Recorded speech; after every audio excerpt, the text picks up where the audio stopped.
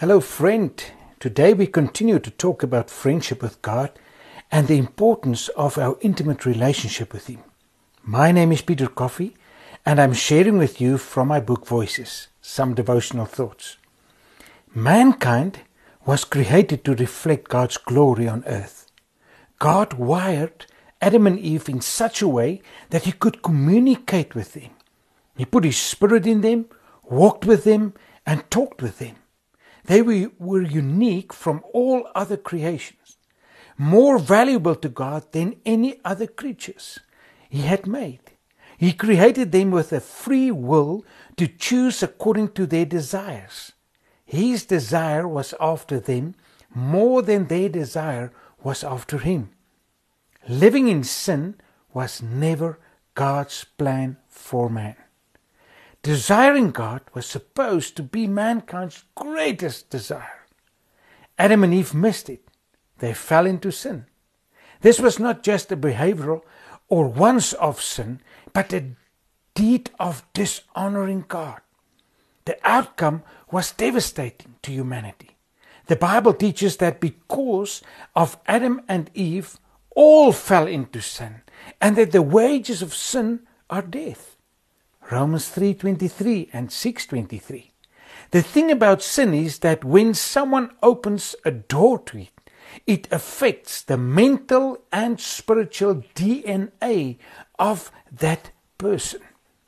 It causes their flesh to lust after enjoying the fleshly desire and tempts them to choose to sin. Adam and Eve allowed themselves to be lured through temptation into lusting after the forbidden fruit. Last time we looked at a definition of temptation, but today let's look at this very simple definition of sin. The word sin means error or to miss the mark. It means to turn away from God and follow what is wrong. The most amazing revelation about God's love is this: Adam and Eve's disobedience did not change God's heart towards them. He remained a faithful father. He was longing for a relationship while they were busy keeping up with a religion. Although we have sinned and messed up our lives many times, God still has a plan for us. He always wants to be in friendship with us.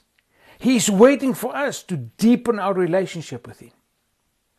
In Luke 15, verse 11 to 32, the parable of the prodigal son, Jesus told a very similar story to the one of Adam and Eve.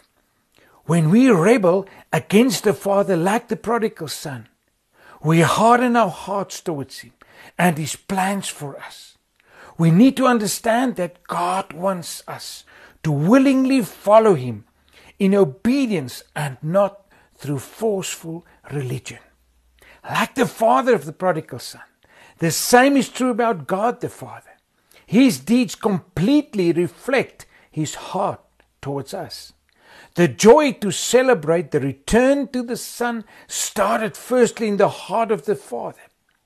He was expectant and waiting for the Son to return to Him. The prodigal son expected rejection, but the Father responded with acceptance. Today we can run to Him, away from our sin, towards His loving arms. He is waiting for us to grow in deeper friendship with Him. C.S. Lewis said, "You can't go back and change the beginning, but you can start where you are and change the ending." Let me pray. Father, thank You for Your love. Thank You for Your grace. Let it overshadow us today. In Jesus' name, amen.